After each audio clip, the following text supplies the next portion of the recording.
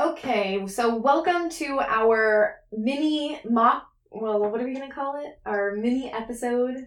Our teaser episode? Welcome to our teaser episode. Okay.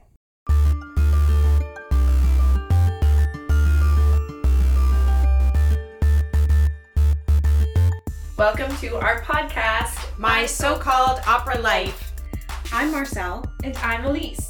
We are two trained musicians and performers who specialize in singing opera, Among other things. and we are on a mission to help every artist live their best so-called opera lives. Figuring out what it means to be a quote-unquote professional opera singer might be one of the most challenging things that we face in this profession.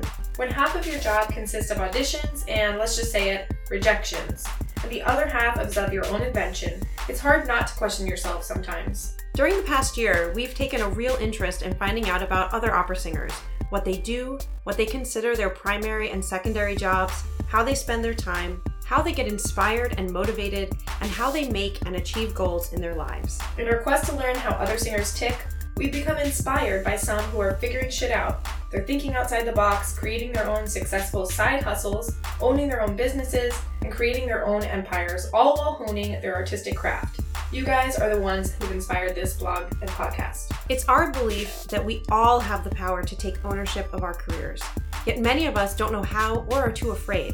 We want you to embrace the fact that being in this field means you have the awesome, but sometimes overwhelming privilege to choose your own path, create your own schedule, and make your own destiny. It's not luck, It's work. And so two crazy sopranos who didn't already have enough shit to do as it was, decided to make this podcast and blog as a resource and community for other singers. Each week you'll be getting resources for all the opera business things, so you don't have to reinvent the wheel every time. You'll also hear from inspiring artists who are making the career work for them through interviews and links to their projects. And most importantly, you'll be joining a community of singers who get you and want you to be successful and happy in whatever way that means for you.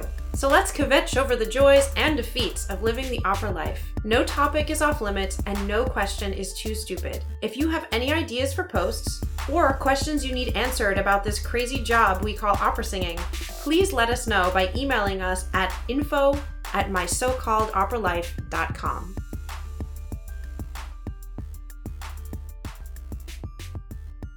So, this is a part we don't really like to do, but we want to tell you guys who we are, and that will help give you guys perspective of where we're coming from as singers. So, Marcel is a professional singer, and she does a lot of her work through the Catholic Church. So she does cantering and weddings and funerals all through her church job, and that's where you make the bulk of your income. Yeah.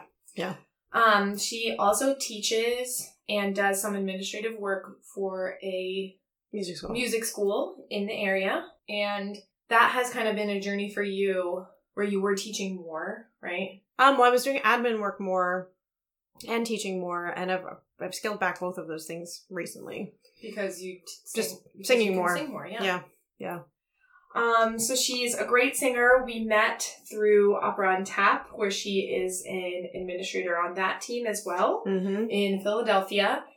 She and I hit it off when she was talking about how she didn't have to work her office job anymore. She was a full-time singer, and I really enjoy talking to her about how she is making this career work for her, how she really hustles to create a job that she can sing and thrive and be creative in. And she really views it as a job, but she still appreciates her artistic career. So yeah, she's inspiring. Thank you. So Elise, when we met through Opera on Tap, we got talking about, as well as like how to make the life work. We also realized that we both had the same idea for a podcast. Yes. That essentially is now this podcast. Elise is super practical and was just like, all right, well, let's do it. Like, what are we waiting for? Why are we standing around talking about this? Let's just do it. And so you primarily teach right now, and through your own studio, which takes a lot of work and bravery, you also pick up gigs like the rest of us do. You do not have a church job. No church job. Okay. And I just started a new thing. Well, you're doing your voiceover. Yes, I just started doing voiceover. Yeah, the voiceover work, which is really cool.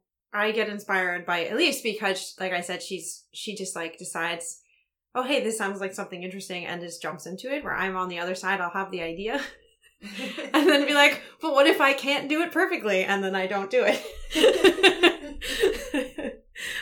So it's been inspiring to work with her and just kind of get pushed outside of my comfort zone a little bit in terms of like, all right, well, let's just go for it and see what happens. We're not going to figure it out if we don't do it. Yes, we have our good yin and yang. So the other thing that we wanted to tell you about is our backgrounds, because Marcelle doesn't have the traditional track. She did not graduate from a university for music.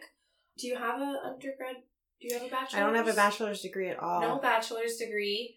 And you would never know it from working with her or talking with her. She knows just as much, if not more, than many of my colleagues that I've worked with in the past, but she never got that degree, and that has its own challenges and benefits, I guess. So throughout the podcast, you'll hear her be able to speak to those kind of things, and maybe some things that she won't be aware of or some things that she didn't get. But I think it's really cool that she was able to create this career and just make it work for her without the degree, I guess. Yeah.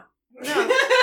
But I mean, I think I've definitely had to build from the ground up, because I didn't leave a school with a support network, you know, and I feel like a lot of my friends, like yourself, who went to conservatory and stuff, like have this beautiful network of like, you've done so much work with composers and things, and I'm just like, I don't know any of those people because I didn't go to school with them. Right.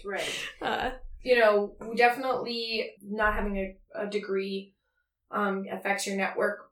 But the other thing that I think I notice about Marcelle is that she really is knowledgeable and observant about what things she needs to work on, and she really has a clear understanding of, okay, I need to work on my languages, or I really want to work on sight singing. And each part of this job that we have as singers, she is able to look at it, I feel like, with a unique perspective of, I need this for singing this, so I need to work on this. Whereas a lot of singers in undergraduate, you know, we just learn what we're given, and some of it we might never use, and some of it we do use, and sometimes we don't realize the value in what we have been given through a degree. And you have been able to see that, I think, because you're so aware of that. And everywhere you look, I think you look for what do you need? And that's a really good thing that other singers can do, whether or not they have degrees. Mm-hmm. So Elise, you went through the quote unquote kind of what we would call the traditional track, right?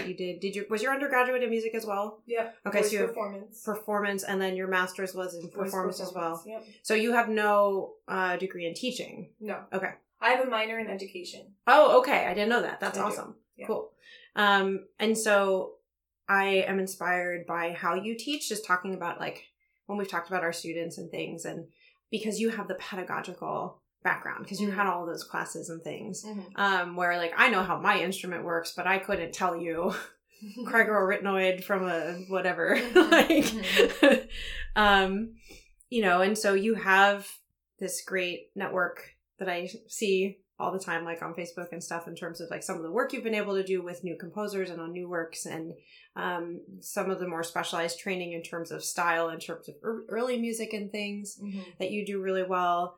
You also bring a amount of clarity and focus to what you do, in terms of, because you've taken all the classes and history and counterpoint and whatever, you're also able to really see kind of through all of that stuff and say like, okay, but these are the things that practically apply to what I do in my job. And I think because you've also done all of these things that were in your class, you're also that much more willing to just like be like, okay, well, I had to do this thing for school and it was fine. So now I can jump into something and just do it and not be afraid of whether or not it's perfect yet. Right. Yeah. You know, because you had the opportunity to spend the 6 years or whatever in school in an environment that was immediately just like, well, you're here to learn and grow, and not be like, oh, I'm jumping into this career and already have to be perfect for people because I'm auditioning for work. Yeah.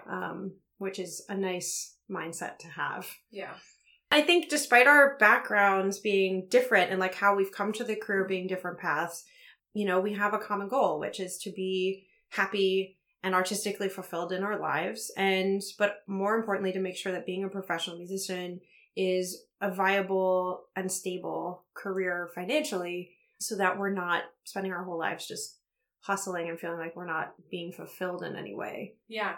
And it's really nice to have you as a singer friend who we can talk about the career and any rejections, any questions. And that's really what we want this podcast to be, is that person for you guys to come to when you have a success or a question or a failure and you just need that support, because we work for ourselves and we want to make it successful and make it fulfilling.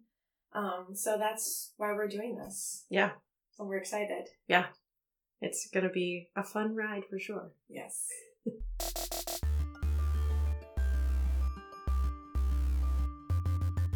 So that is our episode 0 of our podcast, My So-Called Opera Life.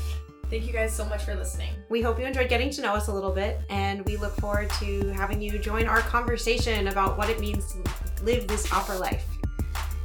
Don't hesitate to reach out to us. You can email us at info@mysocalledopperalife.com. You can visit our blog, and we have a Facebook and an Instagram, and we want to start a hashtag #MySoCalledOperaLife.